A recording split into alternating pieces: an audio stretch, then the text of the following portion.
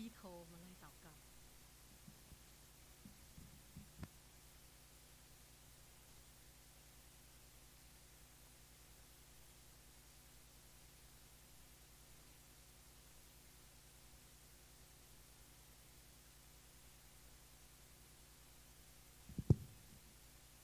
亲爱的天父，谢谢你领我们到你的面前，领受你的话语。主啊，此时求你安静我们的心，预备我们，好让我们来到你的面前，得怜悯，蒙恩惠。主，求你做我们随时的帮助。主啊，我们需要你开我们属灵的眼睛，好让我们能够认识你，认识你的真实，认识你的话语，认识你的同在，认识你的恩典。主啊，也让我们借这个机会与你相遇，也认识我们该做的事情。主啊，你说我们就是这个世上的光和盐，很多的时候我们不晓得如何为主发光，为主做盐。主啊，就求你在今天早上再一次提醒我们，帮助我们，对我们说话。祷告奉耶稣基督的名，阿们。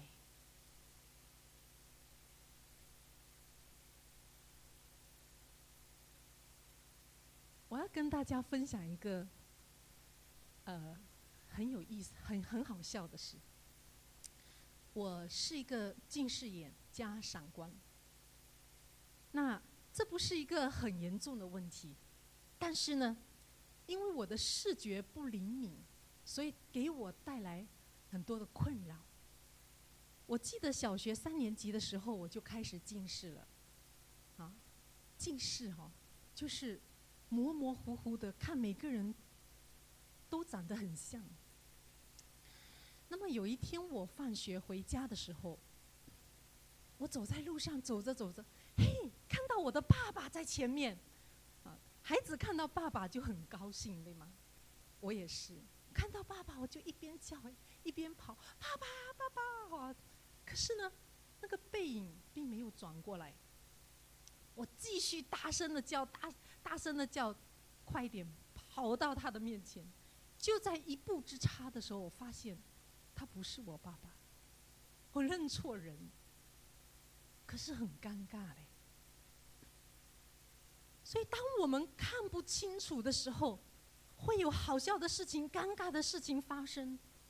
如果我们对耶稣不认识，如果我们对耶稣看不清楚，我们也会发生一些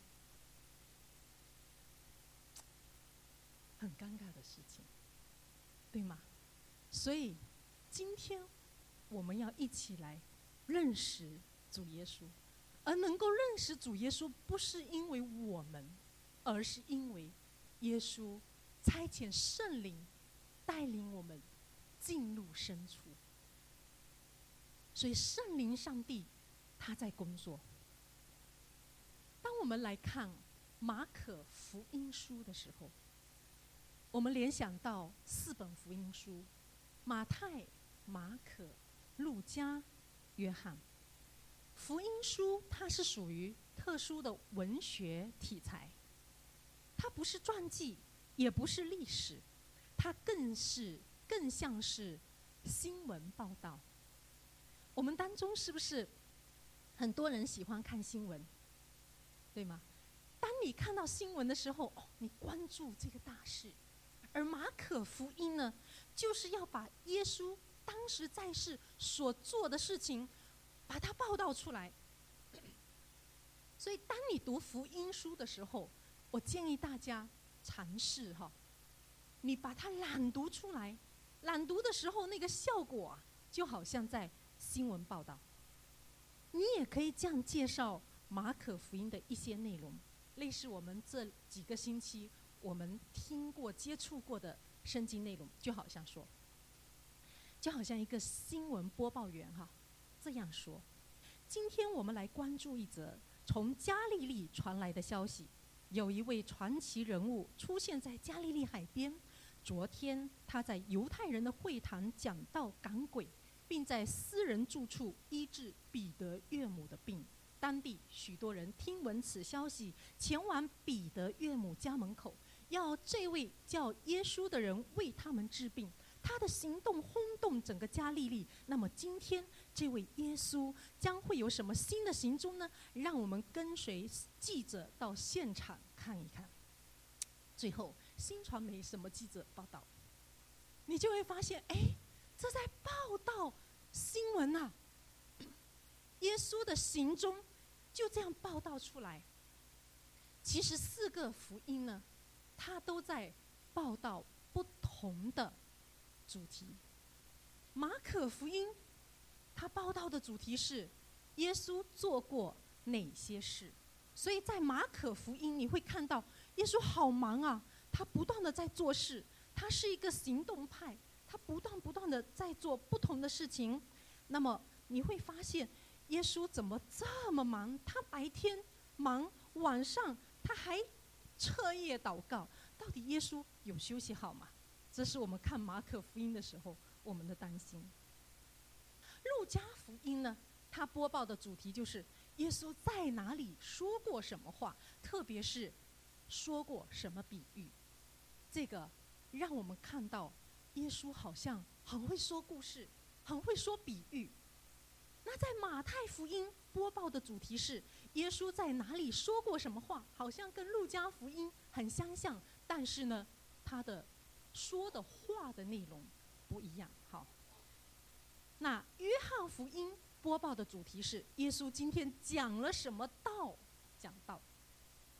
这4本福音书它针对的对象不一样，大家知道对象不一样，讲的方法讲的内容就不一样。好，那当你跟非基督徒讲的时候，跟信徒讲的时候是天然之别的。所以马可福音和路加福音呢是跟非基督徒讲的，而马太福音和约翰福音是跟基督徒讲的。我们过去一直认为说，哎呀，约翰福音是最好的传福音的书，它其实呢是最好的给信徒看的书，因为里面很多都是在讲道。最适合非基督徒的是马可和路加。不过没有关系，神的话都带有能力，大有权柄，无论看哪一卷，相信圣灵的带领都可以让人信服神。那现在我们着重来看马可。马可呢，他是巴拿巴的表弟，有亲戚关系。那巴拿巴训练他，带领他，马可就成为彼得的私人助手。彼得在保罗之后到达罗马，年轻的马可就担任他的翻译。彼得不会说拉丁文，所以马可帮助彼得把讲道翻译成拉丁文。于是第一部福音书马可福音就这样写成了。也有人把马可福音称为彼得福音。马可福音这一卷书很有意思，它就好像一辆车。当他开始的时候，他把车开到全速，速度非常的快，用几页纸就描述了2年半的时间。好，眨眼就过2年半的时间。然后接下来又用几页纸描述几个月的事情，再接下来用几页的纸描述1周，这1周就是受难周，也就是从今天开始的受难周。然后再用几页纸写1天的事情，这1天就是受难日。最后呢，用几页纸来写那几个小时，也就是他最后受难的那几个小时。所以他像一辆车，开始全速，然后减速，减速，减速，慢慢的减速，最后他的终点停在哥哥他，也就是耶稣基督为你为我而钉死在十字架上。所以整本马可福音的高潮就是耶稣基督的死，就是耶稣基督为你为我而死。耶稣的死才是整个马可福音的高潮，耶稣的死也是他来到这个世上所有工作的高潮。现在我们把目光焦聚在马可福音1章40节到45节，我们一起来读这段圣经。请。有一个长大麻风的来求耶稣，向他跪下，说：“你若肯，必能叫我洁净了。”耶稣动了慈心，就伸手摸他，说：“我肯，你洁净了吧。”大麻风即时离开他，他就洁净了。耶稣严严地嘱咐他，就打发他走，对他说：“你要谨慎，什么话都不可告诉人，只要去把身体给祭司查看，又因为你洁净了，献上摩西所吩咐的礼物，对众人做证据。”那人出去，倒说许多的话，把这件事传扬开来，叫耶稣以后不得再明明的进城，只好在外边旷野地方，人从各处都救了他来。麻风病是什么病？麻风病是一种很严重的传染病，它会刺激人的神经末梢，患病的人呢，他的外貌就受损，而且对身体造成永久的伤害，无药可救。病人就会被隔离，因为怕传染。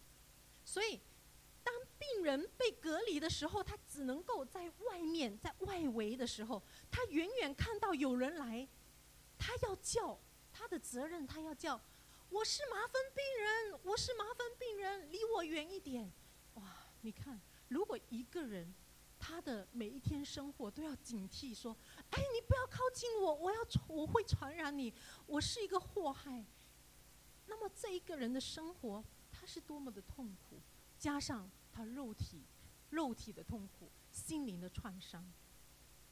那么这样的一个麻风病人，他连来到人群中都很困难，何况他要拨开人群来到耶稣的面前，他经历了许多常人不能够体会的艰辛。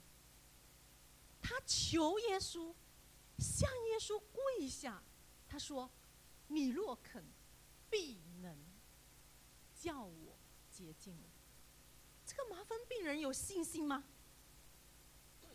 看到这里，我们觉得他非常的有信心。如果当你看到这里的时候，就觉得说我们要效法他，因为他的信心不是普通人的行动和言辞。当我们看到接下来耶稣动了慈心，伸手摸他说：“肯，你洁净了。”大麻风随即离开他，他就洁净了。如果我们当时在场，我们一定跳着唱着归荣耀给神。但是呢，接下来我们看到这个麻风病人失信了，他失信了。耶稣给他莫大的恩典，耶稣只要求他做一件事情：不可怎么样告诉人，什么话都不可告诉人。但是呢，他失信了主耶稣，他领受恩典，他失信于主，他到处去说很多的话，把这件事情传扬开了。当我们看到这里的时候，我们就发现，哎呀，领受恩典和失信约定是在短短的一个时间发生的。他的失信不仅让主伤心，而且阻碍福音的发展，阻碍了福音的发展。耶稣以后不得再明明的进城，只好在外边旷野地方。麻风病人相信神迹，却失信主的约定。这就好像我们今天常常有信心寻求主的恩典，却失信于主的教导和命令。他教导我们彼此相爱，他教导我们怎么样往普天下去，传福音给万民听。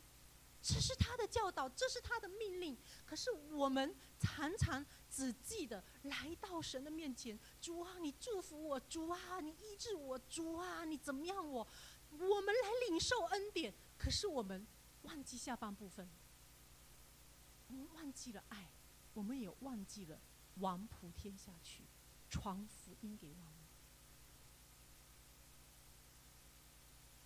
还有一个呢，我们在生活中很容易看到的一种诗性，它就生活，它就存在在每一个人的家庭里，容易看到的一种诗性，它就存在家庭里。一个人在单身的时候，拼命的在寻求、渴望能够遇上一个爱你的、你爱的人，相伴到老，等待着、寻找着，终于有一天找到了，两个人就牵手进入婚姻的殿堂。婚姻是上帝给的一个很大、莫大的恩典。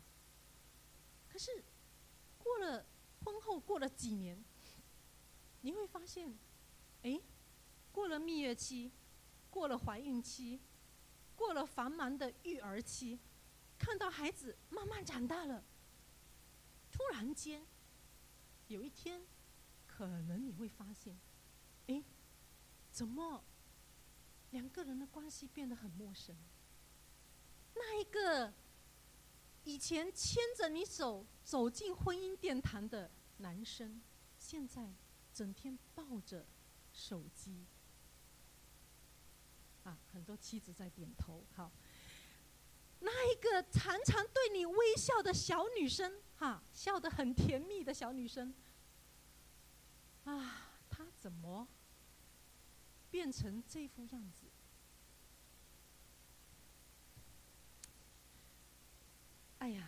当夫妻两个人没有健康的婚姻关系的时候，很容易进入一个危险区。我在《婚姻百味园》这本书第181页看到这样的一个个案，有一对夫妻，丈夫叫李兴，妻子叫舒韵，当然这是作者你的名字，但是这个事实是存在哈。那男左女右左这边是现在这边是代表丈夫李兴，妻子舒韵。这一对夫妻呢，发生了什么事？舒韵是一个孤独的人，自我形象差的人，渴求感情支持和爱意的表达。丈夫呢？丈夫李兴忙于生意竞争，很有满足感，在工作上他很有成就感，他爱妻子，但每天老是要在感情上搀扶她，觉得很累。妻子很有挫败感，爱发火、唠叨，责备她的丈夫不顾家。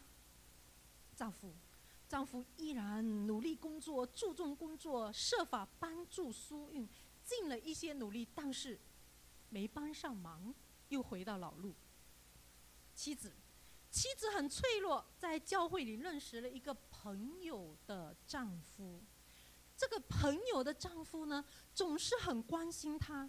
舒韵越来越喜欢到朋友家里去，恰巧那位朋友呢，常常回娘家帮忙照顾父母。于是舒韵跟朋友的丈夫开始有机会单纯的接触。丈夫李兴没有想太多，他爱舒韵和孩子，但对发展中的婚外关系一无所知。妻子舒韵觉得内疚，但又情不自禁。婚外情不是突如其来的事，他们开始秘密约会。教会的好朋友开始怀疑舒韵将他的关系理想化。他想，我只是对他感觉好，上帝一定希望神的儿女快乐嘛。那我只是对他感觉好，我跟他没有任何的肉体的关系，这不是奸淫，我们没有发生越轨的事，我们只是蓝颜知己。好了，丈夫呢，李欣呢，蒙在鼓里，对于苏韵，他反而觉得，哎，不错啊，最近没有来纠缠我了，没有来唠叨我了，哎，不错，最近打扮得越来越漂亮了，啊，丈夫觉得不错。妻子，事情终于发生了，一次婚外性经历，他感到害怕、激情、内疚，但是过去以后呢，觉得还是不错的。于是他开始一大堆的秘密约会，他以谎言遮掩行踪，将事情理想化。在教堂里，他要表演做一个忠实的妻子，在生活他又要变成另外一个人。于是他的压力越来越大，她越来越少参加教会的聚会、查经班，她开始对丈夫失去了兴趣。丈夫李欣有一点不知所措，他开始担心苏韵。一位基督徒朋友把他们的疑心告诉李欣，他开始意识到什么方面不对劲，但又害怕面对事实。好了，这是一个案例。各位弟兄姐妹，从圣经里大卫王这样的一个大卫王，百战百胜的大卫王，写那么多诗歌的大卫王，他也会有犯奸淫的时候。由此可见，每一个人其实都是经不起诱惑的，每一个人都是经不起考验的。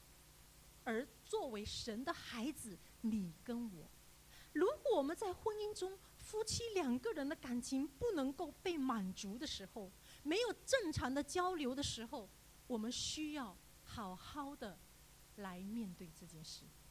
不管你是祷告也好，读经也好，不管你是寻求辅导也好，不管你是两个人促膝长谈也好，要正视这一个问题，需要开始重新整理，重新恋爱，不然会给恶者留机会，问题会开始。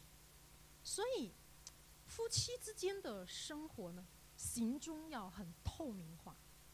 丈夫几时跟什么人吃饭，妻子需要知道；妻子跟什么人异性在一起吃饭，丈夫需要知道，而且可以随时出现，没有问题的。当夫妻两个人开始向往秘密行动的时候，我去这个地方不要告诉我妻子啊，我去这个人家里不要让我老公知道啊。当你有秘密的这种心态的时候，其实问题随时会萌发。所以耶稣的教导就是让我们把罪恶扼杀在哪里？在思想里。当我们有一念的时候，我们就要开始要认罪了，就要开始要注意。所以今天特别是讲到这个婚外情，婚外情是一种很严重的失信。为什么会讲到呢？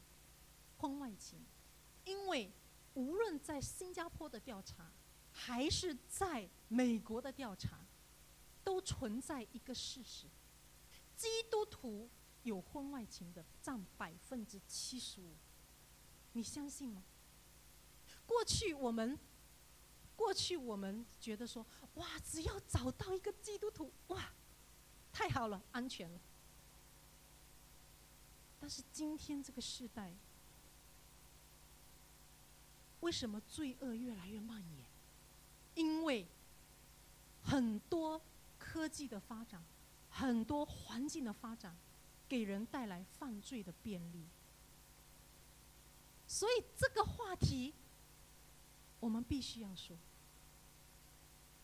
失信、婚外情是严重的失信，得罪自己，得罪上帝，得罪对方，也得罪对方的家人。其实受伤害最大的是自己，让主伤心，也阻碍了福音的发展。要对付这样的一种失信呢，只有正确的婚姻观。正确的婚姻观就是夫跟妻之间要有一个纽带，那一个纽带就是上帝。上帝是夫妻之间婚姻的纽带。听起来很容易啊，在生活中真的是有很多的挑战。所以各位弟兄姐妹，新加坡的调查不仅仅是新加坡，跟我们的教会也有关。所以我们从美国的社会问题看到新加坡的问题，看到中国的问题，看到我们今天我们教会需要警醒的一个层面。所以我们不要觉得说，哎呀，那个是大卫犯的罪，跟我无关。有的时候我们没有犯罪，是因为我们没有机会。如果我们在机会的面前，我们可以很清晰的说不的时候，那就是感恩了。所以各位弟兄姐妹，这是一个很需要重视的问题。那我们要让上帝介入我们的婚姻，上帝是我们婚姻家庭中的中心。所以为什么要来做礼拜？为什么要来小组？为什么要来团契？各位弟兄姐妹，如果耶稣是一家人共同追求的中心，共同的话题，共同的目标，共同的乐趣，那么这一个家庭充满的是什么？是祝福啊！所以不要以为说孩子还小，带孩子来很麻烦，我不要来教会。各位弟兄姐妹，我很明白这种状况。当我的儿子满月，我推着他来 PPH 的时候，我知道一路有多么艰辛。为什么？因为推着婴儿车不能够走手扶电梯，要去找升降梯，又不知道升降梯在哪里，然后那个路又跟平常的路走的不一样，你就会觉得说，哎呀，太阳又大，哇，时间又很紧，哇，心情又很着急，是很多不方便。孩子半路又哭，哇，你又要停下来，不知道他要干什么，所以有很多的挑战。但是各位弟兄姐妹，任何的事情不要成为你不上教会的理由和借口。不要说孩子要考试，今年是2年级，今年要高考，不去，一定要去。就是因为忙，就是因为累，所以要来到神的面前，怎么样？得怜悯，蒙恩惠，让上帝做我们随时帮助。当你跟上帝相遇的时候，你会重新得力。当你从这里走出去的时候，你会重新得力。所以正确的婚姻就是要建立在共同的信仰，让上帝介入你的婚姻，让上帝成为一家人的共同中心。好，让我们在基督里重新得力。耶稣面对麻风病人的这种的失信跟背叛，耶稣的态度是怎样呢？耶稣说：“我肯，我肯。”耶稣动了慈心，就伸手摸他说：“我肯，你就洁净。”耶稣为什么要摸？耶稣行神迹很奇妙，有的是用摸，有的还用唾沫和着泥来摸他的眼，有的呢只是用讲话，那个人就得释放。耶稣为什么要用摸这个动词？因为要表达说，没有人敢接近你，我可以接近你；没有人敢碰你，我可以摸你。这是一种带有关爱的权柄。耶稣的嘱咐，耶稣说什么话不可告诉人，只要去把身体给祭司查看，因为你洁净了，献上摩西所吩咐的礼物，对众人做证据。意思就是说，你只要去做你当尽的本分。麻风病人你得了医治以后，你只要去做你当尽的本分。那个本分是什么呢？要给祭司查看你洁净了，这样你才可以回到人群中。要在要献祭感谢神，为什么呢？这样人群才可以接纳你。你看，耶稣是为对方着想。你不当病好了，你要怎么样回到这个社交圈子？怎么样让人家认可你？耶稣一心是为麻风病人着想，可是麻风病人失信于他。那人出去倒说许多的话，把这件事传扬开了，叫耶稣以后不得再明明进城。面对伤害耶稣的人，面对这些有可能继续失信于他的人，耶稣选择什么？耶稣选择的是继续爱。他选择继续爱，他选择继续医病赶鬼。有时候我们会说，这件事我不想做，这个人我也不想面对。为什么？因为我在这件事上受伤，我受伤害。可是当我们回到这里，看一看这位负伤的耶稣，他被伤害，但是他选择继续爱。如果我们受伤以后就不去面对，那么我们很有可能越来越封闭自己了。所以耶稣选择继续爱，继续医治，继续祝福。我们会问，耶稣为什么跟人家讲不要告诉别人？难道这样的广告他不要吗？难道他不想更多的人认识他，跟随他吗？他为什么跟人家讲不要？为什么？因为当人家出去跟人家当这个麻风病人被医治的人出去跟别人讲耶稣医治我的病，那么会有什么人来？全部都是病人来。病人来目的是为什么？得医治。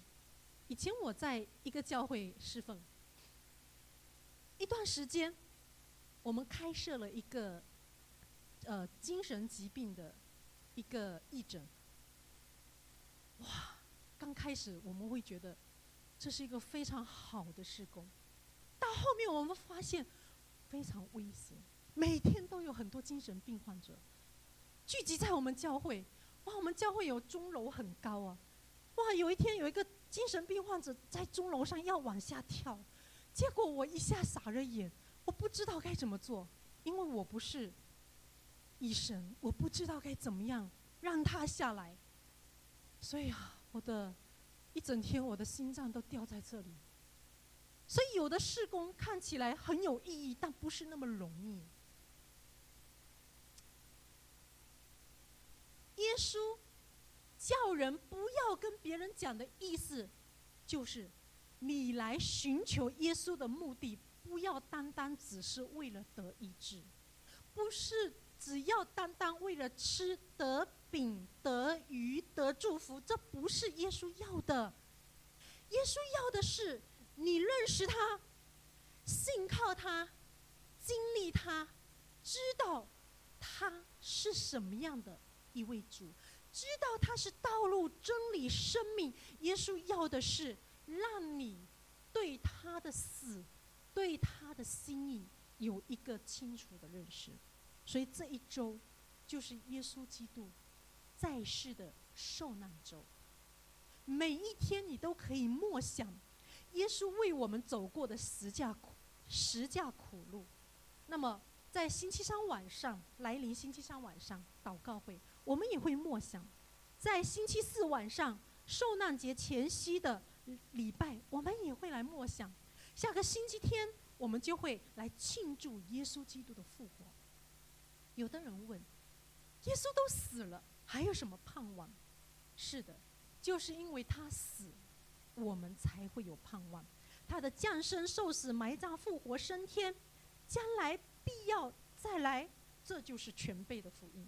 因为他的死，我们才得以活。所以耶稣为什么叫人家不要告诉别人？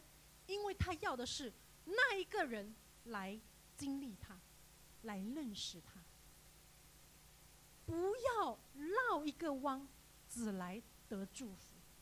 所以时候还没有到，那一个时候就是指所有的人，更多的人来认识耶稣。当我们不认识耶稣的时候，又好像认识耶稣的时候，就是很模糊的。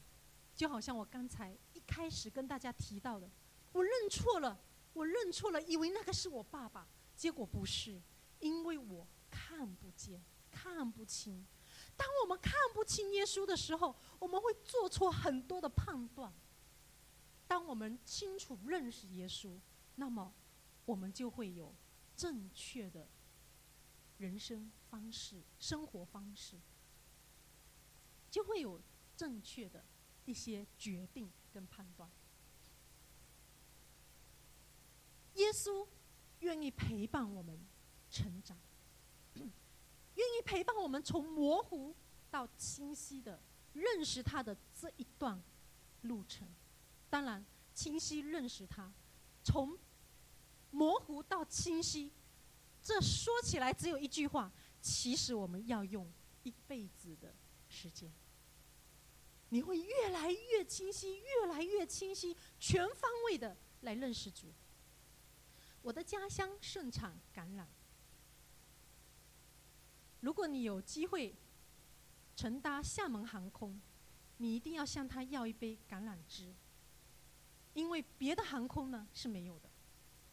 而橄榄它的味道很特别啊，我的老乡在笑了，是啊，当你在喝这个橄榄、吃这个橄榄的时候呢，你会发现呢，起先很苦涩，所以你会觉得这种有什么好吃的？可是当你吃完以后，你会发现回甘无穷，很甘甜。而你知道吗？橄榄栽子、橄榄苗到橄榄树，它要经过6到10年的时间才长成。第1年收成很少，25公斤左右，到第25年就可以收成500多公斤。所以种一棵橄榄树要花好久的时间，种一棵树都这么久，何况栽培一个人？你知道我们华文部有多少个孩子吗？4到8岁之间有10位，3岁以下有25位，在妈妈肚子里的有3到4位。你想一下，华文部有多少个儿童？他们就像橄榄苗，10年、20年、25年，各位弟兄姐妹，这是一个漫长的过程，对吗？我们想象，现在我带大家来穿越一下穿越未来不是穿越过去，穿越未来20年以后，今天站在这里讲到的不是我，是佳佳。站在这里领敬拜的人是谁？不是芝梅传道，是丫丫，哇，很押韵，佳佳、丫丫，还有呢，很多的孩子妞妞、莹莹，哇，全部站在这里领敬拜。20年以后，你希望听到什么样的道？20年以后，你希望是怎么样的一个崇拜？你希望是什么样子的？如果我们这10多20年没有好好的栽培他们，20年以后，他们可能不在这里。所以各位弟兄姐妹，耶稣的嘱托，让小孩到我这里来。我们要成为孩子最好的陪伴者。我们不要觉得说，我要看到孩子的成就，成就不重要，你陪伴他才有可能会有成就。我们会觉得陪伴是父母的事，是的，父母的事。我们的教会也需要有很多属灵的家长。接下来2018年下半年，我们会开始做儿童的这个一些事工。好，但是注意哈，这个儿童事工不是在主日9点到10点半这一段时间，是在别的时间。所以9点到10点半，依然你的孩子要到楼下、到楼上、到英文部的主日学。那么我们要，当我们说到做儿童事工的时候，我们会很紧张。我不会唱歌，我也不会跳舞，我也不会讲故事，我也不会带敬拜。各位弟兄姐妹，我只要求我们有一颗爱孩子的心。如果你有一颗爱孩子的心，如果你愿意陪他成长，如果你愿意看到20年以后的 PPH 是充满复兴的一个教会，如果你愿意委身在其中，那么请你来做属灵的家长。本来要给大家看一段视频，因为时间关系我就不看。我们要清楚的知道，错过孩子成长的陪伴才是人生最大的遗憾。前一段时间我听到这句话，我很震撼。因为陪伴孩子成长需要付很多的精力，但是这位老师告诉我们说，没有付不起的代价，只有看不见的价值。当你知道你所做的事情有多大的价值，你愿意付出这样的一个代价。所以各位弟兄姐妹，我们的代价就是陪伴孩子，塑造孩子，成为他真正的家长，属灵的家长。要给孩子带来什么样的东西才是一个祝福呢？财富吗？不是最重要。夫妻相亲相爱是一个典范，最重要的就是让他看到你跟上帝之间的关系。你跟上帝之间是什么样的关系，就直接影响下一代。说到陪伴呢，我要请大家回忆前2年我们很热门的这个电影，华文被翻译成《战争之屋》。他讲到一个家庭，外表看起来很光鲜，但是充满了吵架。父亲没有时间陪女儿，妈妈也没有心情陪孩子，因为夫妻俩之间缠闹别扭。再有一次，这个女主角在卖房的，她是房屋经纪人，在卖房的过程中，她认识了一个老人，就是画面中的，当然他们是演员。这个老人呢，他的家有一个很特别的地方，就是有一间祷告的房间。这个老人他就介绍电影里的这个女主角哈，就介绍她，你来到祷告室，你来这里做属灵的征战，你来这里读经，你来这里祷告，把你所要的跟上帝讲，所面对的困难跟上帝讲。这个女主角真的去做，她经历。当她经历了以后，她为丈夫祷告，她让她的丈夫从试探中出来，她让她的丈夫生命得以翻转，也来到这个房间，祷告的房间。她让一家人进入这个房间，这是圣灵的工作。这个影片来到最后那一幕，我很感动。就是影片里凡出现过的人，警察也好，街道的人也好，凡出现过的同事也好，全部都成为祷告的仗士。在影片的最后一幕，这一个老人对这一个年轻的夫妻讲，意思说，原话是怎么样我忘记了，意思就是说，现在你要去帮助另外一个家庭，这是我要说的重点。各位弟兄姐妹，当我们蒙恩得福，当我们得祝福的时候，我们不要说哇，关上家门，一家人欢喜快乐就好了。没有，如果是那样，我们只是一根火柴。我们不可以在这个世代如此的自私，因为我们是光，我们是盐。我们要出去帮助另外一个人，帮助另外一个家庭。有的时候你去帮助别人，其实呢，是我们在被帮助。你发现吗？当你去帮别人的时候，其实自己得着帮助。所以今天我要给大家一个挑战，就是让我们去思想，在你的生命中，在你的生活中，谁是你需要陪伴的人？认真的跟神祷告，让你从一根火柴变成一堆复兴的火焰。所以让我们不再自己一个人燃烧，乃是跟教会一起燃烧，与社区一起燃烧，与社会一起燃烧。